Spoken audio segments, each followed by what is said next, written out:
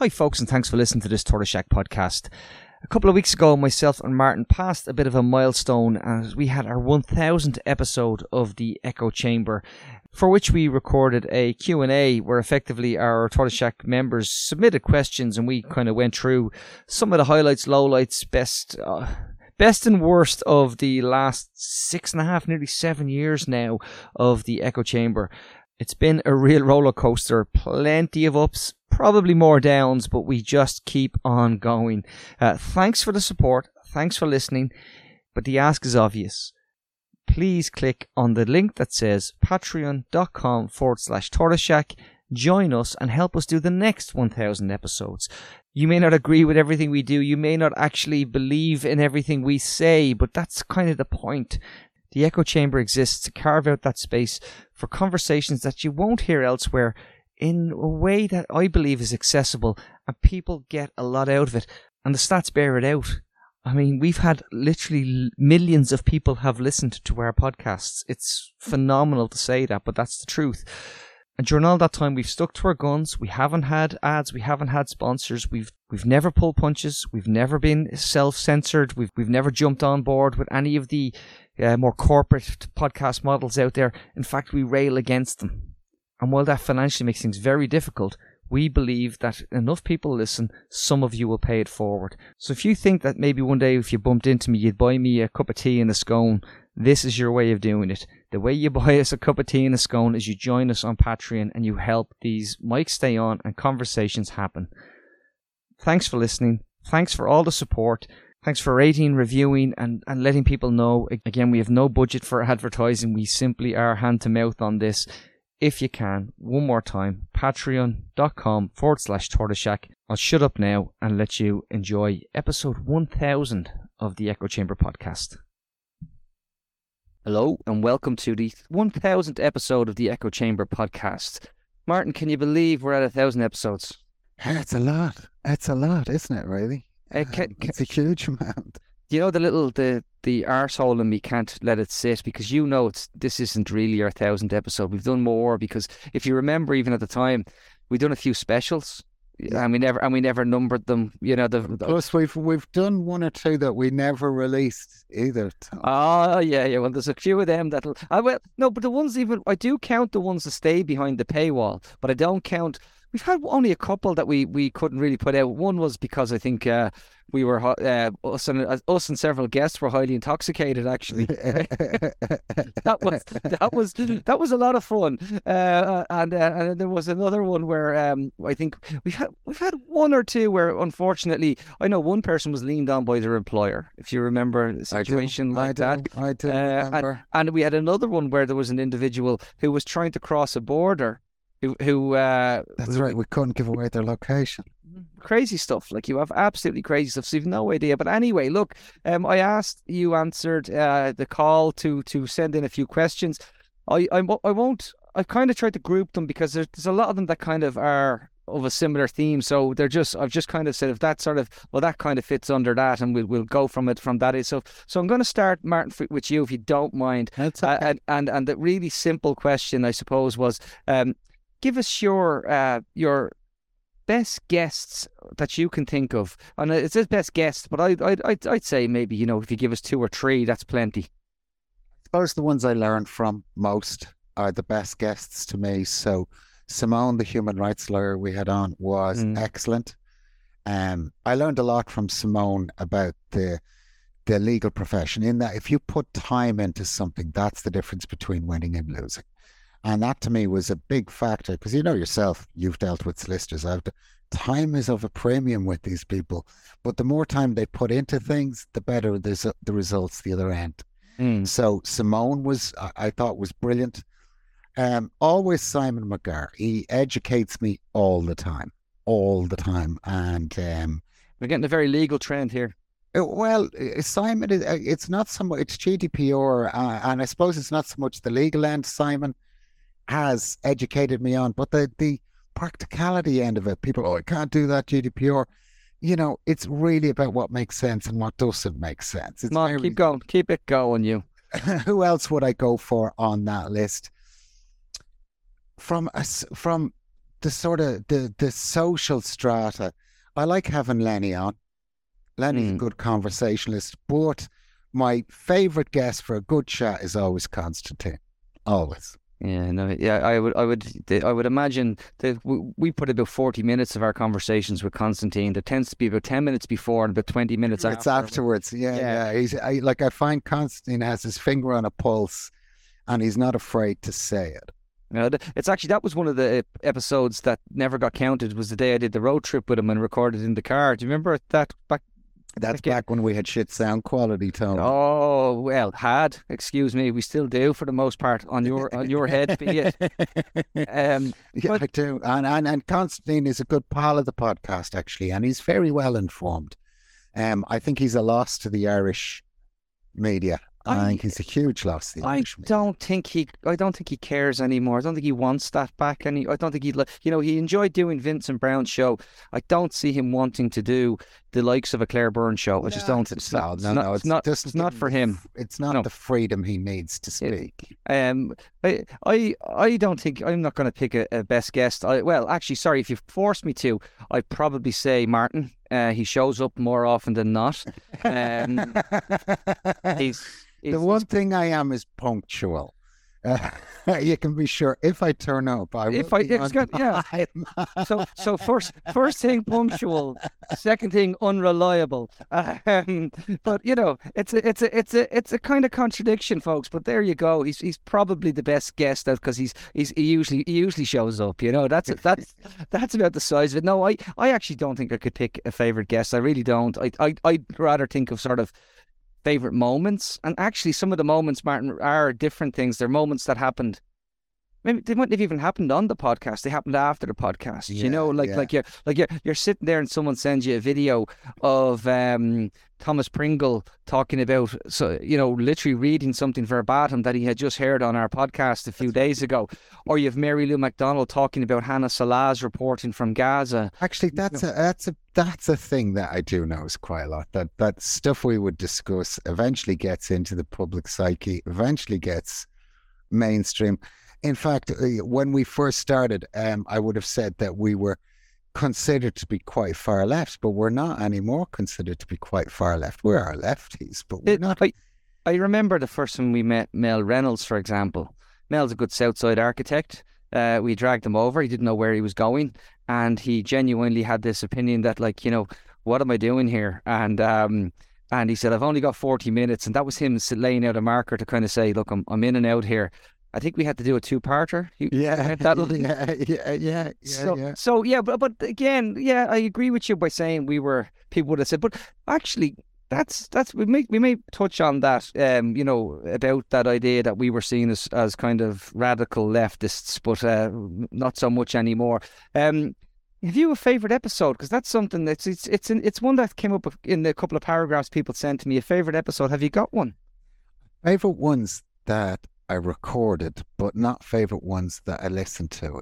Does that make sense? Yeah. It's when you finish a podcast and you just go, I enjoyed that. I got lots out of that. I think the one I did recently with Matt is probably technically the best podcast I've ever done. Technically the best podcast I've ever done. And that was on the bogus self-employment in the and it's because Matt and I both know the subject matter so well. We were able to talk really, really in detail about it, and I enjoyed doing it. It's very rare I get to do that. Very rare I get to do that. So yeah, I enjoyed that. Other ones that there's certain people's company I enjoy, certainly, Yeah, but usually it's the bigger the I suppose the bowsy, the better the reputation, the better the interview. Like Brendan Ogle's a great interview, Brendan Ogle sat and waved that big shovel of a hand in my face, and when I called him far left, do you remember that? And then we did that podcast in a park in Swords, me and Brandon, just rapping about having cancer and dealing with it, and that was a departure for me. I don't do stuff like that, so it was a departure for me, and I enjoyed doing it. Now, mentally, physically, it takes too much. It takes too much to do it. I wouldn't be in a rush to do it again. Yeah, you were actually in 1,000 episodes in, and you still hate telling people anything about you. Yeah. See, everybody thinks they know me. No, no, They no, no. don't. But even if people who problem is, and you know this, the reason you have to maintain that barrier is because if people did know you, they'd like you even less. Yeah. And Let's just say I'm really antisocial. yeah, you're a prick. I like having conversations, but then go home. Goodbye. But like again, I go back to little moments like that where so. I had a crazy moment when you know the story. I think I was down in Dollymount maybe with the kids, and they were in the water, and I was wading in the water, and I took the phone out to take a couple of pictures of them playing in the water with the dog, and I got an email in, and the email was from David O'Doherty, and I went, "What's that?" And I saw an MP3 file attached, and it was him singing that ridiculous theme song that we have at the end of it, and it was just like, oh my God. Dave O'Doherty just recorded it. And David was another good interview, actually. Like when you think, I think when we Martin, back, we never interviewed David. Did we not interview David? Never interviewed No, David. we didn't. Do you know who You are I'm thinking of Paddy is who I'm thinking of. Paddy who?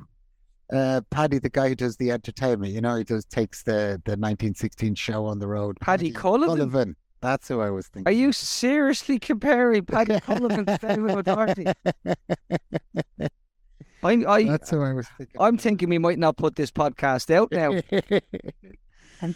I have to think, like when I think, Tony, and I'm not going to say who, but we've had one bad interview in 5 years. Oh no, we've had a lot of bad interviews, and I have to say, I put that, and you know I do. I put that firmly at our door. I suppose we have let ourselves down in interviews, but we've only ever once had a guest that was difficult.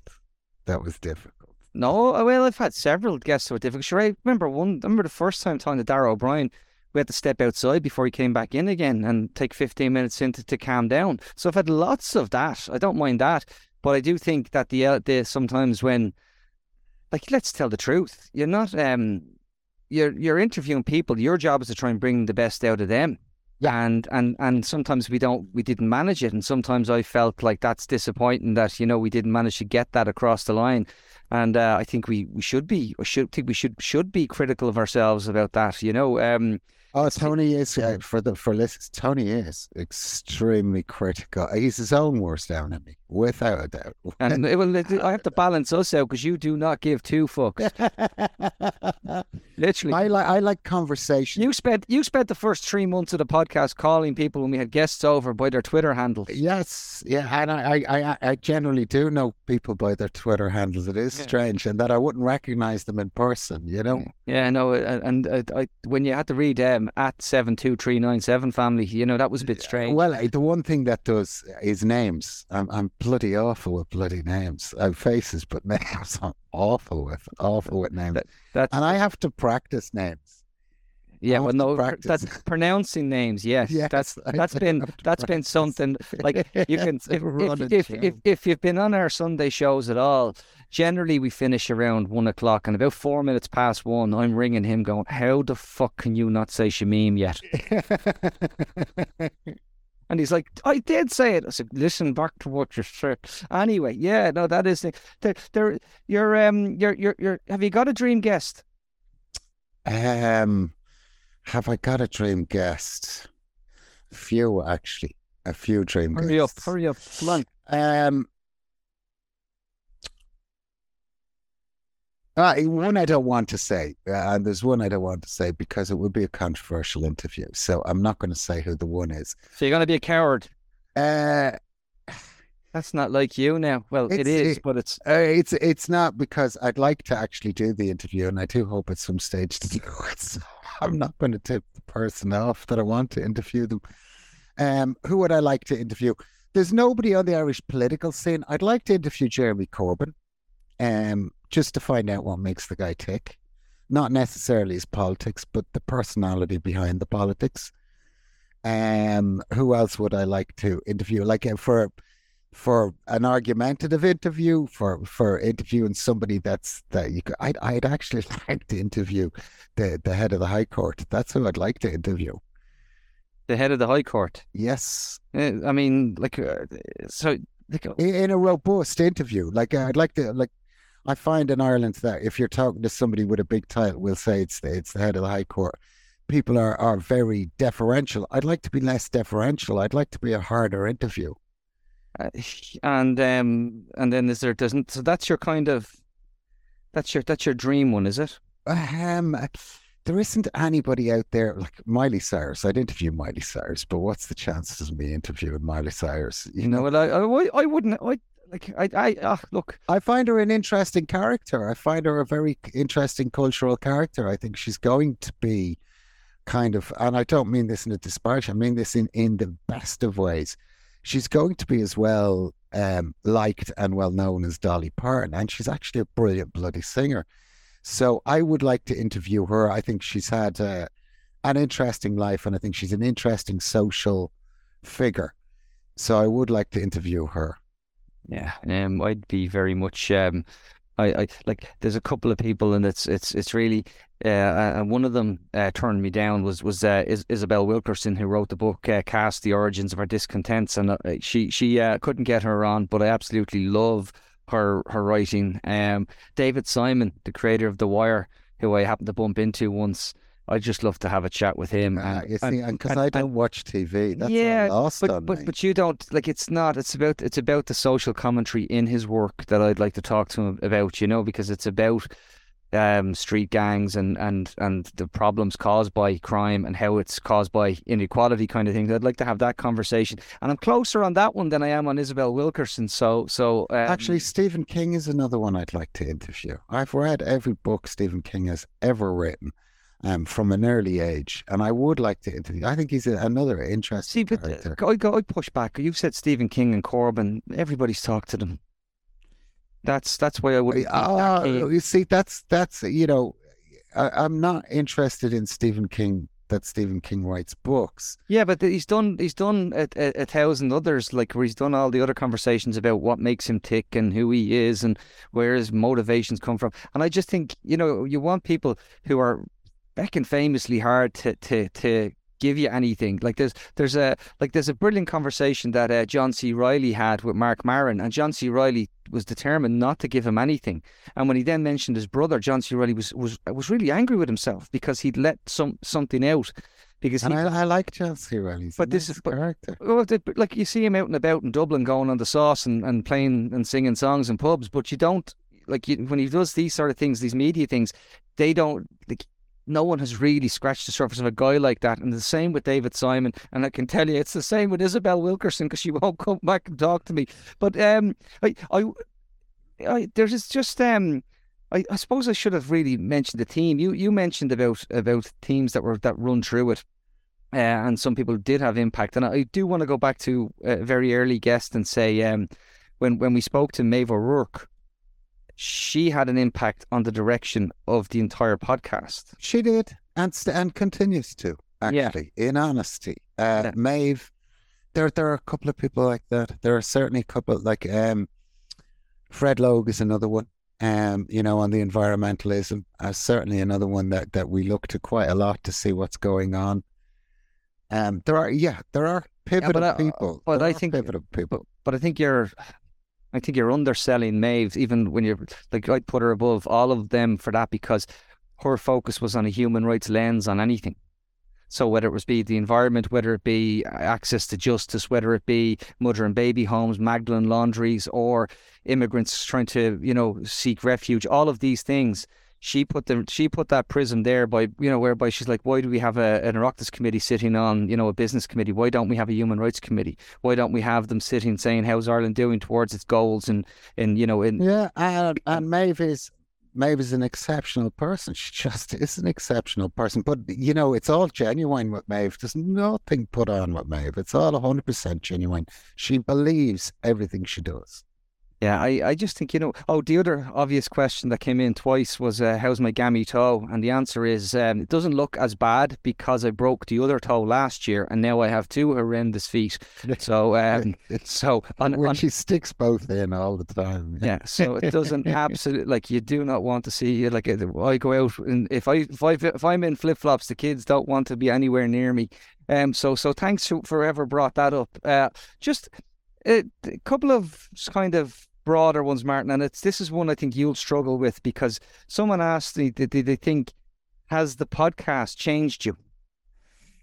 Yeah, it has. It has changed a lot of my opinions, or maybe preconceptions might be a better. I'd have had preconceptions, and yeah, it changed on pretty much everything. On pretty much everything. Like, I would have always considered myself pretty left, pretty liberal, but I'm lefter and more liberal from talking to the people we talk to.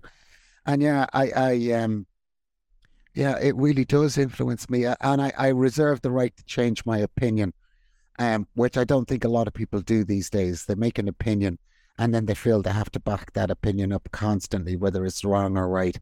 I'm very much, if somebody explains it to me in a way that makes sense and I take it on board, I will change my opinion and say, I've changed my opinion. I have a right to change my opinion. Where did you ever change an opinion? Well, I'll be quite honest with you, Tony. When abortion started out, when the whole referendums, when the noise started out, I wasn't quite sure where I stood, and I wasn't quite sure. And very quickly, through conversations with people, and it would have been the first time in my life I've had these conversations with people, that I very quickly said, "Oh yeah, that is the right side of the coin. That's." It needs to be about choice. It needs to be about reproductive rights. That's the angle. That's the right angle to come at it. So yeah, that not that I was anti-abortion. It's just I wasn't as I suppose I wasn't as well informed. And as soon as I got better informed, I was able to have a better opinion about it. Mm. Okay, that's fair. I don't know. I kind of think, has it changed me? Not really. Am I much different? I don't know. I'm definitely a different broadcaster. Definitely. When I first met you, you were quite, I suppose, insistent, train of thought. And you're fucking worse now than you were ever. So it hasn't changed. No, I can be definitely single-minded. Yeah, definitely. Yeah, but one of us has to be. You know what I mean? But no, like when we talk about, like, so has it changed? Yeah, there's definitely it's expanded everything I want to know about. I mean, it's the learning end of it. Tom. Yeah, I feel like sometimes I feel like I'm trying to drink out of a fire hose. I'm literally trying to drink out of a fire hose. So the little bits that I can catch in my mouth, I can remember some of them, and then maybe tell people a few nuggets about them later on. But I could be like, we know it's like I'm going. You were getting a message from me, and I'm going, see what happened in Ramallah last night. And it's like, yeah. Did you hear about the riots in the streets of Peru? Did you hear about? And you're like, and it's even casually. I listen to the radio. I don't watch TV, but I do listen to radio. And if I'm in the car around 10 o'clock in the morning, I'll switch it over to Newstalk because I can't stand Turbiddy. So I'll just switch it over to Newstalk. And I spend my whole time going, well, that's bollocksology. Mel Reynolds said, and that's bollocksology because Orla Hagan said, and that's bollocksology because Simone's. And that's the way I listen to things now I think a lot of the information that we've taken on, we just hear stuff and we automatically know it's crap. Whatever it's crap. Yeah, no, absolutely. And I get that, but I still don't get why you would have to say the name of that radio station when we're having a conversation about actual people who know what they're on about, as opposed to that fucking right-wing rag. There are two radio stations, in my opinion. There are two relevant radio stations in Ireland. Whether you like or dislike them, they're relevant. RTE and Newstalk. And I always prefer RTE, always prefer RTE. And I know, it's not perfect, it's not great, but it is better, far better. We were asked. One of the questions was about actual the media, and the joke that we always make that we're the bottom rung of the media ladder. How do you feel the perception of us? And it was asked of me, and I'm going to ask it of you. The perception of you has been changed from when you started the podcast to now. And I mean this by journalists, like not. I'm not saying this by general public. I'm saying the journalists treat you differently now. Gosh, that's a difficult one. I don't know, Tony. I'll be straight up. I'll be straight up with you. I don't know. I've had a lot of interaction with journalists over the years. I don't know. Has it changed? I suppose it's like they expect you to have a level of understanding of how the system works and what can be printed and what can't be printed. And I would always disagree. What can be printed and what can't be printed. I would always disagree and always have done.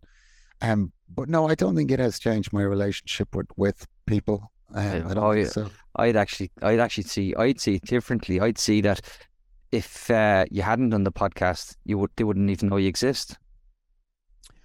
Do they know I exist anyway, Tony? Do I care whether they do? Like Mick Clifford wrote the article and he called you the expert. So that doesn't happen without 6 years of broadcasting and talking about these subjects, with that not just having a Twitter account, man. Yeah, I have to say, being able to talk about subjects has honed my knowledge really quite well in areas like housing is an area, GDPR is an area. So yeah, it hones your skills in areas, certainly does. Yeah, I just think I genuinely don't see how I see the link between the idea that there's a certain cultural, like, I mean, you got to remember, like there's gazillions of podcasts there now, right? Yeah. And there's but there's a lot of fluff. And actually, that was also a question. Someone said, "Do you think we'd be better off with somewhere like Acast or Go Loud?" I'll let you take that first. Go. I'm not prepared to compromise myself to that degree. That would be on maybe giving out about banks, and then all of a sudden there's an advert for a bank inserted, or that would be given out about the housing situation, and suddenly there's property, whatever REITs or something advertising. No, I can't let it sit in all conscience with me. I can't, and I'm sorry, I can't, and I know to a great degree you can't either, Tony, and that is something we have in common. Your guys, I'm worse than you. Yeah. I'm actually worse than you. I terrorize people who do go to those organizations because you self-censor. I do terrorize people because they throw their lot in with that, and then every third ad is from the government of Ireland and you're supposed to be speaking out. You cannot be totally impartial if your income stream relies on the people you're supposed to be. Well, unless you can have the ad inserted and then immediately call the ad bollocksology afterwards. No, that doesn't matter. That's back to the platforming issue. Yeah, it is. Yeah, that's back to that's literally like saying that's like saying, well, we went in there and we disagreed with this thing, but I'm taking their money. Get a grip, okay? And the idea of pulling punches, because that's what happens. It becomes self-censorship. You absolutely go into that realm where you swallow a little bit of your integrity when you do it. Now, would we be better off? If the question was, would you be better off? Yeah.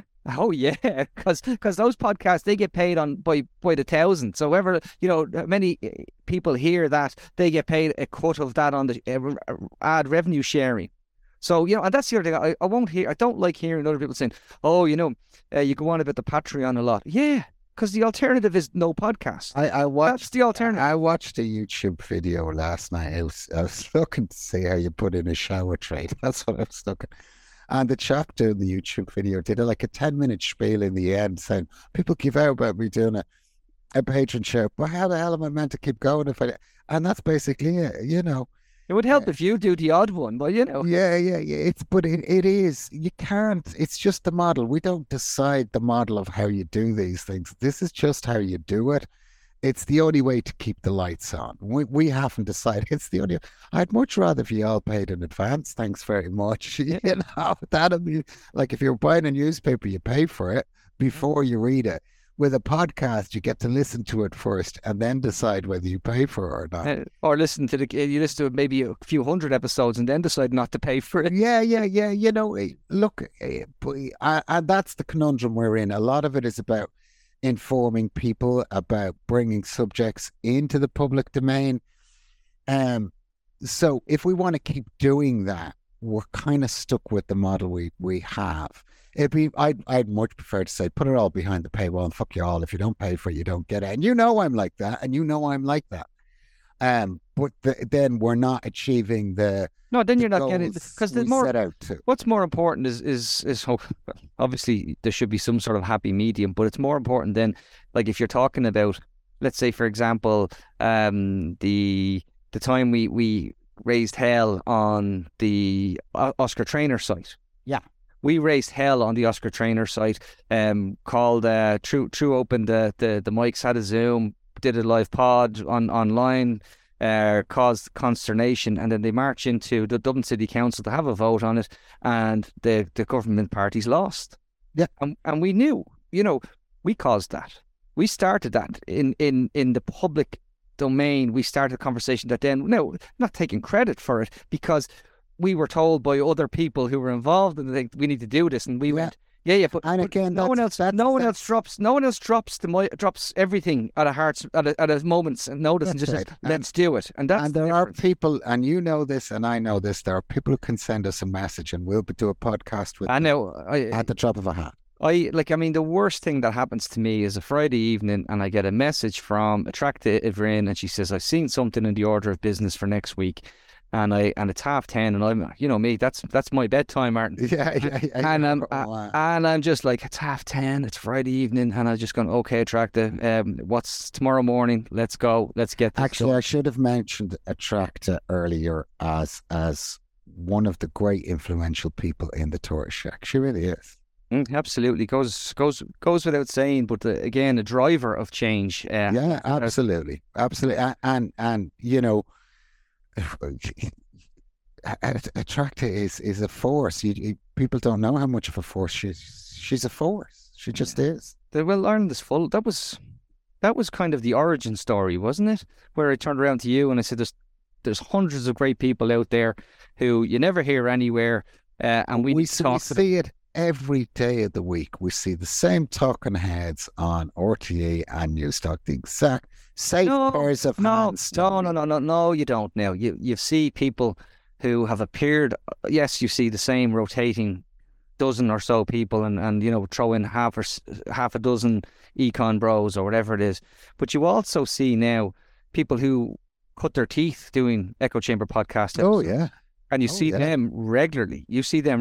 Like, there's no question that like people forget Rory Hearn was a guest before he had a podcast. He was. You know what I mean? Before he had a podcast, and like people, and I know they were probably in the public domain beforehand, but who have really come into their own. Simon McGarr has. We did an interview with him, and do you remember the two of us just looked at each other halfway through the interview, and we just said, we're not turning off the mics. We'll just keep going. We'll keep going wherever it goes, because he was an exceptional guest. It's so much more than that. But now you could see Simon in any newspaper, on any TV show, and he is. And I don't think we started Simon up, but I certainly think we gave Simon a platform where he could be Simon. Yeah. Well, look, I mean, that's more to do with us just getting out of the way of the guests. That's right. That's it. And we do that a lot. People think we don't. Well, our big thing is get out of the way. Let the guest be the guest. Yeah. No, we are very political. There's no question about it. That's the other thing about the whole. Ask me about Go Loud. Go Loud or Bauer Media. Bauer Media, a right-wing organisation. Bauer Media used to publish a Nazi sympathiser magazine, and the only people who gave out about it was the Tory government in the UK. Okay, so right, that's who they are. So it's just not a fit for people like us, and it's just not. And actually, what we do is, if we went to someone like that, we'd bring our cultural capital to them. They'd go, look at us, we have a lefty thing. Yeah, and honestly, there is. We've pointed this out many times in mainstream media. There is no lefty radio show, TV program, anything, not on any forum, anywhere. And you got to ask the question, why do we have so many right-wing shows and no left ones? That's editorial decisions. It is, but that's the mainstream media for you. It's corporate interests as well. Like, who's going to, if your show is sponsored by KPMG, you're hardly going to turn around and say, by the way, we don't favour private property, are you? Yeah. And it's the pull and punches thing, Tony. People, it took me a while to get that. The better you know somebody, the less inclined you are to ask the really difficult questions, the really harsh. And we have to remind each other to do it. And we do remind each other to do it. Yeah, no, if you look, look, I mean, it's also a change whereby, like, if you think we say bad things to maybe, like, we had a conversation yesterday with Owen O'Brien, and we were talking, I'll tell you straight, I'd had a Fianna Fáil member of government to say that I was being very harsh on him. And Owen straight away went, you're harsh on all of us. And I said, I fucking hope so. You know, I really do hope so. That the idea that I'm not being would actually horrify me. But that being said, there's also an element of, you do unfortunately get to know people. You know them, and like, so you're sitting there and you're watching something play out. And you're, like, you could be, I've seen situations, Martin, you know this, where I know someone has had literally life-altering surgery and there's people calling for all sorts of stuff about them. We knew there was issues with politicians whereby you're going, actually, lads, you're wrong on this. Like, this is a family matter and you want to pull this stuff out. So you do get that, and that doesn't mean that you're pulling punches. It just means that you're not a monster. And I think you have to be very careful of becoming, and that's one thing that I have seen since we started, unfortunately, is the rise of these kind of conspiratorial things. Well, actually, and it was something I was going to come to, that the most disappointing thing I've seen in our time doing the podcast is the rise of turfism. It's the most disappointing thing I've seen. It's a spectrum of stuff, but that's the focal point of these imported culture wars that are coming over here. And when you see people getting roped into the arguments, it's just so disappointing, and it's so saddening to see that it has been imported over here, and there's simply no need for it. Live and let live, people. It's that simple. Well, I mean, on the trans issue, I don't like even talking, because then we give it oxygen. There isn't a trans issue. There's no trans debate. It's just people. It's just people living their lives the way they want to live their lives. But the people who want to import something like that, they're not going to stop with trans people. We already see that. And, like, we see it, they try to weaponize that. They try to weaponize migration. They're trying to weaponize. And then, it really is a playbook. It's a right-wing, far-right playbook, and there's too much of that going on. Quick question, Martin, that we did get in, and I don't think it's actually that unfair. Do you think the left can actually govern? Oh, God, yeah. The idea that the left can't govern is just right-wing nonsense. Utter right-wing nonsense. In fact... Back it up. Okay, well, I'll back it up, and I'll look to Portugal, Tony. And I always look to Portugal. They had pretty similar situation. Two parties swapping in and out of government after their dictatorship ended. And then, by accident, a left government got elected, and it was the Communist Party who rang the Socialist Party and said, actually, we have the numbers. And they all came together, and it was a very desperate group of people, lots of different opinions, but they made it work. Did they? And they made it work. They did. And then they've wiped out the Communist Party. Well, they might have wiped out the Communist Party, but they've taken on some of the communist ideals, isn't that? Well, that would be the hope, that they've been dragged. That's why you need someone to plant the flag to that position further to the left. That's right. Because you need someone to drag. That's why when we say people say to me, you're not being reasonable, get in the sea. Like, why be reasonable when we're playing on a pitch where you're actually bought and paid for the referee? So if you're going to have if you have the rules of the game stacked in your favour, the least I can be is unreasonable. And I see that, but I do worry that the left in Ireland isn't actually genuinely of the left. Maybe that's just me saying they're not left enough for me. That's my concern. I don't know. I think, okay, well, let's talk parties. Let's talk particular parties. Let's talk Sinn Féin. Are Sinn Féin of the left? I think so. Have they moderated to be more voter friendly? Yeah, absolutely. I think our Sinn Féin of the left, to be confirmed. Do you think you're asking me, are Sinn Féin moderating? I think they're just trying to be all things to all people, because you can do that in opposition. Politics. Yeah, because you can do that in opposition. Doesn't. But again, definitely a big TBC for me. Besides that, because there people in the party who are of the left. Absolutely. Do I believe that the overall ambitions of the party are in keeping with maybe, say, an eco-socialist vision for the country? I don't know. So that's a fair point. It's a fair point, but compared to what's in there. Yeah, I listen. We literally have people who get away with saying that Fine Gael, because they, were around for repeal, are somehow left, and you're like, oh God, here we go again. This is just nonsense. Stop. If your main driver is capital, the interest of capitalism, you are definitively right wing. And people saying unreasonable, Tony. Look, what's really unreasonable is that we're in the middle of an eco disaster.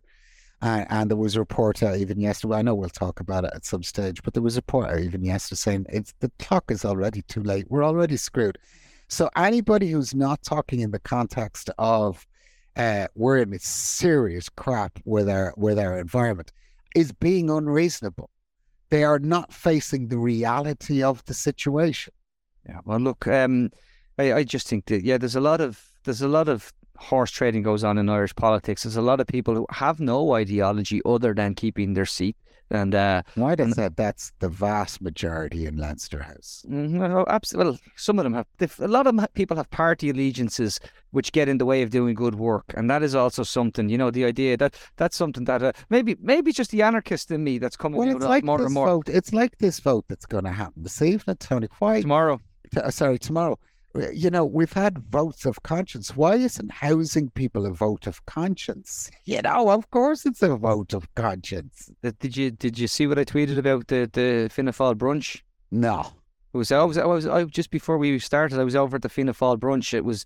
So they got people in to tell their real experiences, and everybody was crying their eyes out. And Robert Troy got up and said how this eviction ban has played havoc with Israel empire. The grip, lads. Like, do not tell me that that the moneyed rentier property owning landlord class have as big a problem as the family wondering whether to go down to Parkgate Street and present as homeless. One is stubbing a toe, the other is losing a leg, Tony. It's that difference. And one, and very much when you lose the leg, it ain't ever growing back. That's right. That's right. There was a few more personal things around the actual shack itself. So one was you always say it's not just a podcast, and we want to be activists who want to maintain that. What's activism mean to you now? No. I want to be honest, because you do very little when it comes to I would say angry tweets. You never see at a protest. You're just basically, I'm only kidding. Go on. And I think it's a difference between you and I, Tony. I would have said you're an activist, but you are more broadcaster than an activist, and I am certainly more an activist than I am a broadcaster. And I'll hold my hand up and I'll say it straight out. I'm an activist first and foremost, and I think it's really important to be an activist. I think we're born in a country where we have a right to speak up, where I cannot be arrested, where I cannot be thrown in jail for speaking up. And too many people are afraid to speak up. I am not afraid to speak up. I will always speak up. I don't care. I will do it. There's no situation where I will not speak up. It doesn't exist. And yet, you can talk about it that way. It doesn't actually happen unless you have the broadcasting platform. I would have said that I've spent a lot of years on bogus self-employment, and that the key change, I've fought a lot of battles for a lot of people on it, and the key change was on the podcast, I can speak directly to listeners. I don't have to go through a journalist, an editor. I don't have to, and I can actually say what I believe about it. You know me. I'm going to say straight up, fraud. It's utter fraud. I know, but my point being that's the issue, and that doesn't work, because if you tried to have a podcast every week about bogus self-employment, I'd kill you.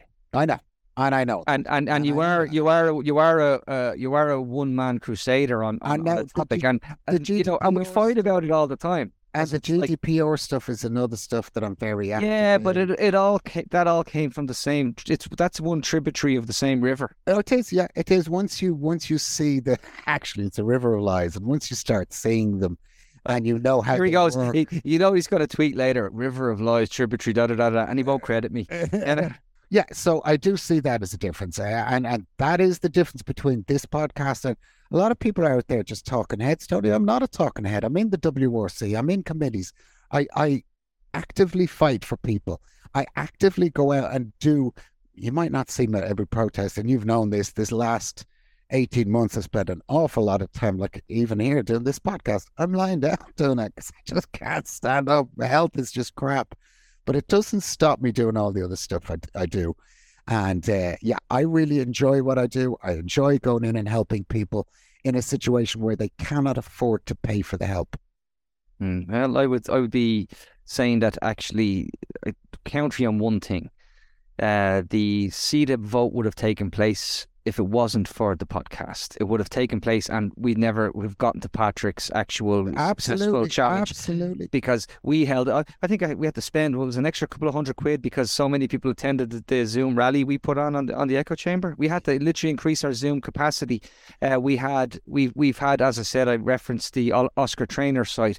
I can reference so many of those little moments, those little wins, because we lose a lot more than we win, Martin. Let's tell the truth. We lose a lot more than we win. That the patrons that stick with us are more than just patrons. I mean, it is more than just that.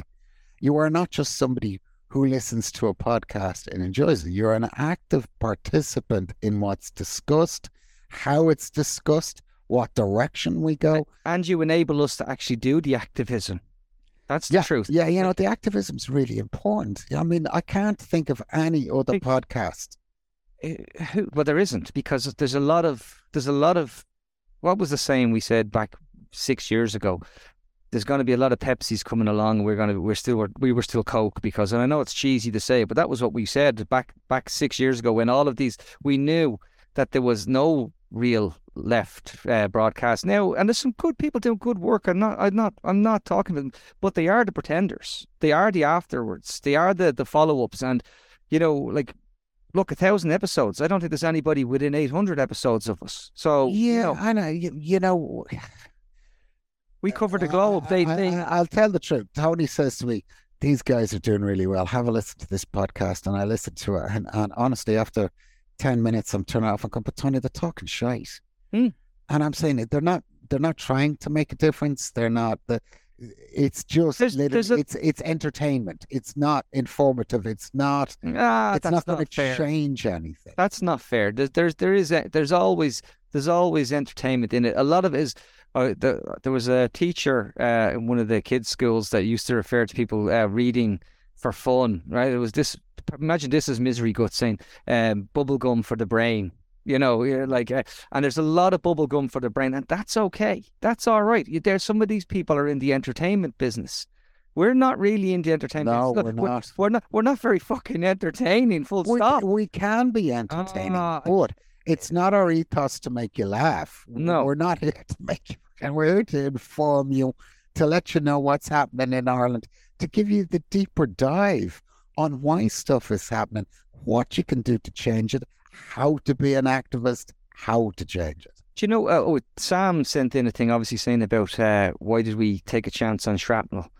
Because it was the smartest thing we could do. Like there's an opportunity, because Sam and Gareth had a vision, right? They knew what they wanted to do, and we had the platform. That's right, we were, like you mentioned, we worked with the ladies from the Starlings on Conversatrans. It was absolutely brilliant. It was just so enjoyable. Why wouldn't I? Why wouldn't I have that?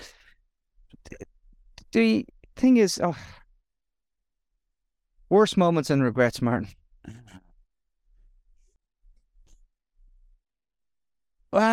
You know me, I'm not one for regrets, Tony. You do it, you move on. we haven't killed anybody. We haven't particularly hurt anybody.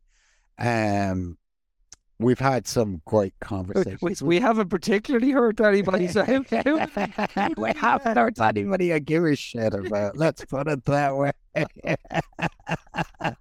I mean, we had, remember that guy we threw into the back of the van, but he was all right afterwards. It was just right. Look, I suppose we've had opposition TDs and spokespersons on over the time. Now, we might get some grief for not having enough on, but the ones we've had on didn't have anything particularly fucking interesting to say. There's the problem. Well, no, there's also, and there's not much in it for a lot of them as well, because they know they're coming into people who aren't going to actually let them talk down the clock. They can't, like, if they go and do a radio show, there's going to be news, traffic and travel, a competition, a word from our sponsor, and X, Y, and Z. Whereas we're going to let you talk for 6 or 7 minutes, and then we're going to say, okay, can you now answer the question that I asked you? Yeah. No, right, I kudos to anybody from government parties who has come on with us and has said us, and that includes Brian Hayes. I mean, we had Brian Hayes in, and but on the regrets, I'm more adamant that there's no point in having regrets. You thousand interviews, you're gonna have a few. No. You make your mistake, you take your learnings, you move on. Okay, that word. Yeah, it doesn't matter but that's because you don't learn. You're determined. Oh, I do. I just hate the word learnings and going forward and all that corporate speak. I hate it. Because you've no idea, folks. He takes no feedback. He absolutely hates feedback. Hates it. Like, even if someone's telling him that something went well, he hates it. But he particularly won't listen to anybody who says, we this, that. But the same, you have to understand that as you do 1,000 episodes, or like in my case, probably fucking 2,500. Okay, like you're gonna have things in there where you're gonna have to say, I need to. Can't dwell on that. I need to understand what went wrong. Move on. Yeah.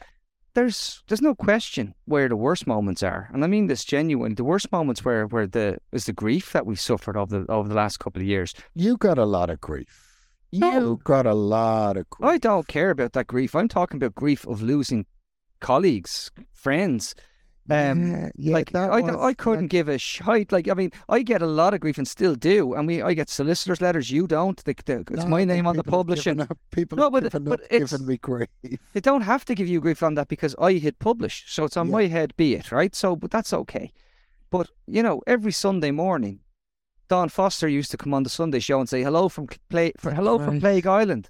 Yeah, that's right, Dawn. She's nearly 2 years gone. She is nearly, and I can't even bring myself to talk I suppose the older you get, the nature of losing people along the way is it's difficult. It's difficult, and they do leave gaps. They leave huge gaps in your life. I won't say we've been unfortunate in that sense. We've been blessed to be touched by people who were really special, and we were. And then when you lose them, you really feel it, and you really feel that they're not there anymore. Yeah, and we can never fill the void left. Not at all. Can't do it, and I wouldn't even try. It's just counterproductive to try. And we're kind of a bit morose, Tony. Yeah, I didn't mean to be, but I mean, we have to look. I'm going to say Dr. Vicky Conway was such a loss, but she was also such a stalwart that she changed things for the better. I prefer to celebrate. Yeah, so, and that's my point, Martin. Because again, back to Sam's point about why did you take a chance on those lads? Vicky was here to talk to me and Mary McAuliffe about the Fine Gael idea to commemorate the RIC, and she said, I have an idea for a podcast, and I said, hang on, as soon as we're finished here, we will discuss that. And over those months that came, we did some great work with police, but we also helped change laws that will save lives because of the work she did, and that's irreplaceable, and I wouldn't even begin to try. I don't want to be all morose. Tony, I want to ask you a question, and it's kind of like, I find you the most unfunny person that has ever walked the planet, and those jokes you pull up, I'm like, oh my God, Tony, I'm so embarrassed for you. Yeah. But you have a real interest in comedy, whereas my comedic interest is watching Leinster House. I think that's the best comedy there is. But you actually, and you go out of your way to talk and find comedians, and you'd say to me, this guy is absolutely brilliant. And you know I've no sense of humor. No sense of humor. And I, like, you've never seen me more excited than when we had Big Dirty Fry out. Remember, I had a barbecue on. It was a nice summer's day, and he came over, and he's all 6'4" of him. And I'm telling you, I said, I think at the time he had something like 600 followers on Twitter, and he's now at like 150,000.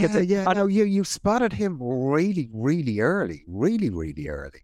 Yeah, but I kept saying, this guy's going to be huge. This guy's going to be huge. And then, you know, you're looking around and you're talking to these people, and I was obsessed with the Killian Sunderland sketches. Eleanor Morton doing Craig, the bloody tour guide, the Scottish tour guide.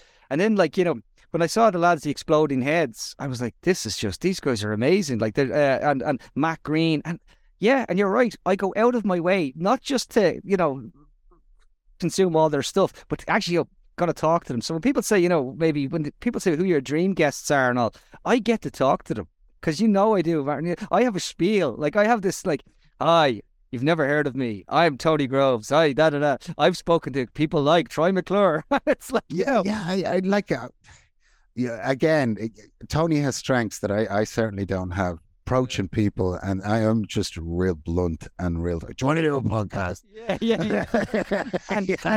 and that's not even a joke. No, that's 100% true. I remember we were in town at a march, and you literally said, "There's such and such," and just ran up and went, "Hey, I'm Martin. Do you want to do a podcast?" Yeah, absolutely. I'm like, oh man, you know, no, a bit of finesse, work the room. Yeah. No, like it's like the Christmas ones we did this year, right? There was a great conversation with you and your dad, right? Lovely conversation with you and your dad.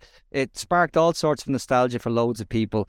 Like, you know how much I fucking adore him. Like, I went on the Talking Bollocks podcast, and they asked me about my heroes, and this was very easy for me. My dad's my hero, you know, and But when it came to, say, like you mentioned the Christmas thing, I wanted to treat myself. So what did I do? I managed to get David Gillick to come over and talk about running. You know, yes.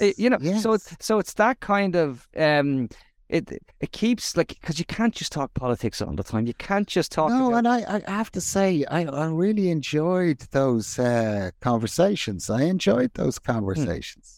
it's like when you get someone in and they tell you about, you know, the challenges for them creatively, or, you know, what they're talking about, what they're doing. And even, Martin, you know this as well. And it is better in person, because when it's in person, you may be having that cup of coffee beforehand, and you're finding out about, you know, the what's going on, and you can find out what's going on in some film studio, and you're like, oh, what, really? Like, you know, and you're getting they're spilling the tea, as they say. But like, I love that stuff. Not so much. You know, like, I could put that out and no one could listen. I would not care. I've left that. You know what I mean? I went down to the car with David Gillick, and I said, well, that's my Christmas present to me, David. He's looking at me like going, you know, is this guy mad? And I went, no, I loved it. And then, you know, there's so many little things like that it kind of gives you and I have to say, a lot of times when it comes to the comedians, I think it's the fact that David O'Doherty sings the outro for the podcast opens the doors, you know. Like, you cover the comedian, and you do, because, you know, comedy's kind of lost on me. You cover the comedians quite well.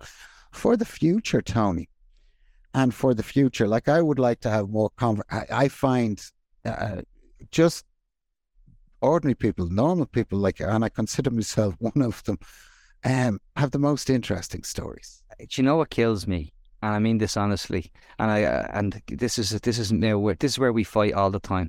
Is that I always say to you, your superpower is empathy, and having those conversations with people. You're able to sit in a room, like, you should see. We were just saying about, you know, how I use the finesse to get people on. You should see Martin in a room, like Professor Emeritus PJ Drudy. Probably struggled to step up those 2 or 3 steps, if you remember the day we had him on the live show. But if you asked him, if I was mean to you, Martin, he'd beat the head off me. Yeah. Because the warmth, and when you have those conversations with people, it comes out all the time. And that's because I think there's this idea that you are a big meanie. You're a big old man. Yeah, but you're not. Like there's this big soft section to you, and when you're in those conversations, it's so there's a warmth to it that you don't like always. You always. I'd say I suppose because of all the activist stuff, I can't afford to be warm with that stuff, and I just can't, because if you're nice to people, they will screw you over. So you have to be harsh and you have to be tough. But that's not normally me. No, but that's what I'm saying. I've the some of the best moments where one of my favorite moments was and I have the picture. It's you and Izzy Kamikaze sitting out my back garden. Yeah. And Izzy said, "Will you bring the mics down here? I don't feel like going up into that room. It's a lovely sunny day." Yeah. Do you know what I mean? And again, Izzy is. I remember, but you remember Izzy put the little gif up that she was coming in, and it was her in high heels dragging an axe behind her first time coming in, you know. Yeah. But I was looking forward to having Izzy as a guest, and she was a really interesting guest. We've spoken to her several times, and she's she's genuinely the things like people say living legend too often, but she's a real living legend. Like she's a warrior of many decades. But I just absolutely, and that's it's those moments. So it might not be the thing that happened in the podcast, as I said so often, and I've had so many things that I loved in the podcast, but it's been those little interactions where you're just turning around and you're just having the crack like that, you know. I'm gonna, and it's kind of a last question from me, Tony. How does your family view you doing podcasts, in particular your dad? Oh, well, first of all, he didn't know what they are, as you'd imagine. Yeah. I think one of the times, I think, and you know this, Martin, he kind of realised what I was doing when the Hannah Salah, we were talking to her and the bombs went off. And that went viral on WhatsApp, because my dad's on the old WhatsApp with his mates, and he's like, "Oh, wait, that's my son. Where'd you get that from?" And he's like, and then it kind of like, "Oh, so that's what that is. I didn't know what that is." And and then you're at things, and I'm going, "Do you want to come along?" And he's like, "What do you mean come along?" He said, "Oh yeah, we're doing the Sugar Club on Sunday night." He's like, "For what are you doing? You're going to just sit on the stage and talk?" "Yeah, I'm going to sit." "Don't need to sit and sit. But it's not like he's always been supportive of all that, of everything I've done. I'd say he thought I had 10 heads when he realised I was going to go into it to try and make a go of it, as opposed to, stay in the bank and be miserable. Like I genuinely was miserable, like absolutely miserable, and knew it all along. But I just know that when it comes to that sort of stuff, yes, he supports me. Does he really pay that much attention? If it's not on WhatsApp, probably not. You know what I mean? Like, yeah. I'm just grateful that it's only WhatsApp and not Facebook or anything like that. You know, so. Because there is that element where you meet family members that you haven't seen in a while, and they're telling you what they saw on Facebook and how the Great Replacement Theory, and you remember. Yeah. So I'm going to need to back away from those ones. But no, the only other thing I'd say to you, Martin, is 1,000 in, ups and downs, lots of bumps in the road. Yeah. Huge resilience. That's the one thing we cannot be accused of not having. We've slipped the noose several times when it came to trying to keep the show on the road. Let's tell the truth, you know. Yeah. Look, it's a constant. Let's be honest. It is a constant battle. Constant. Yeah. But what would you like? What would you like to see? What would you like to achieve out of it as we go forward into the next? And bear in mind, I would just, if I said to Tony, if you could get one present, if I give one present to the podcast, what would you give it? And I mean this just for the podcast, if I can be selfish.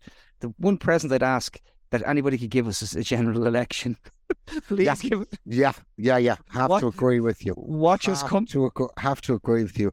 We had a great general election, the last general election, and I think that's really where we're at our absolute best. Yeah, we come into our own when we had the G in 2020. We covered everything. We kind of kicked off when we interviewed every MEP candidate, and obviously there wasn't as much attention because it's a European Parliament. But we learned the ropes of getting everybody and covering. You know, Saoirse McHugh, Just it's like, and again, it was just what a loss to politics, But when you think it, I suppose the one thing we've learned is that the best people are not in politics. Very, very true. but how good? Like, do you remember when it was Luke Ming Flanagan's teenage daughter said to us that she said we interviewed Luke in a hotel out on the Naas Road. Do you remember? Yeah.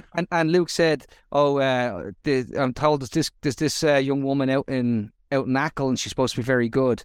So so we had, and then like, was it 2 weeks later, she told Peter Casey where to go or something. And all of a sudden the whole world knew who she was. We were like, we interviewed her 2 weeks ago.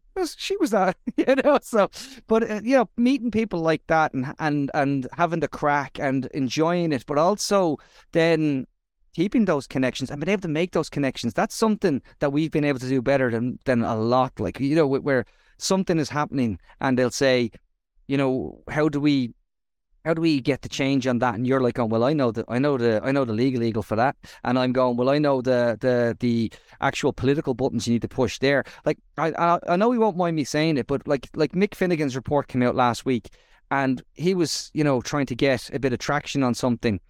And I remember texting a couple of press offices.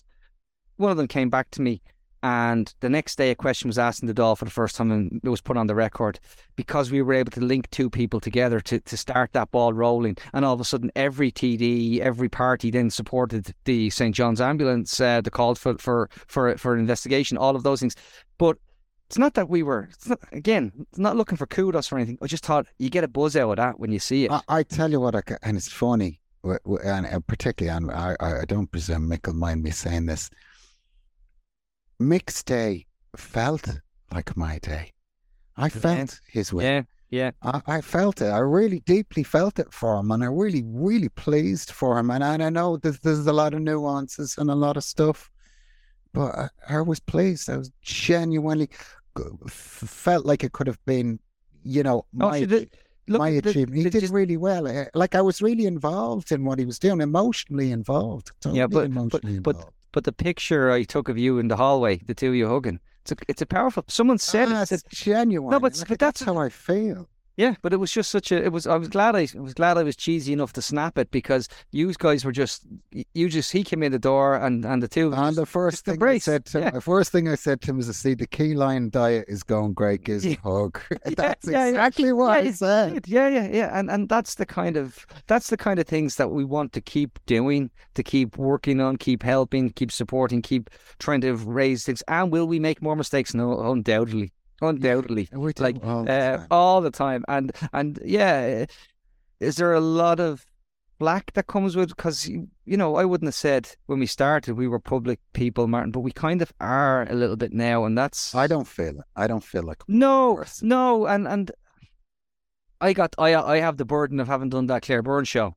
Yeah, no, I prefer not to be a public person. I don't mind people knowing my voice, but in genuine reality, people don't know a whole lot about me. Do many people that say to you though in the streets, say to you, keep it up, or enjoy that? Look, Ashbourne is like a dead zone, but if I go in around where you live, yes, people will come up to me, and yes, in Ashbourne I'm just known as the local trot.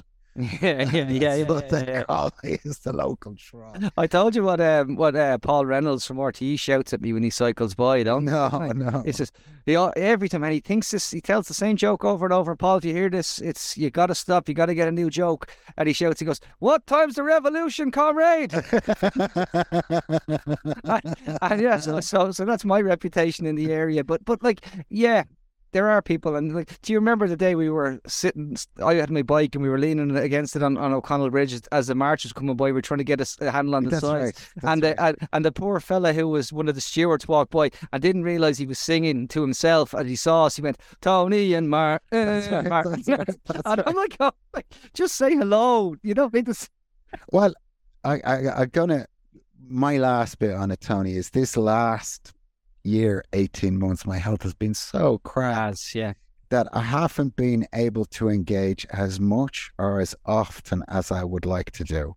So I am hoping that, that gets rectified, and then I'm back doing that volume of stuff that we were doing. I like enjoying, and there's not every conversation I can do lying on my back. Constantine doesn't mind me doing lying on my back, but there are guests where I'm not going to be lying on my back trying to interview them. It's not simple. No, and your health has been, it is. Like as I said, we've had a lot of challenges, and no one has had more challenges than you. Absolutely nobody has had more challenges than you. The fact that you keep going, like, are you obstinate? Are you resilient? Are you just an obnoxious bollocks? It could be all three. That's probably part of each one, Tony. Yeah, and from column A, B, and C. It's not new to tell you that, we can tear strips off one another, but we do, and he won't like me saying it, but we do love one another, and I do love him.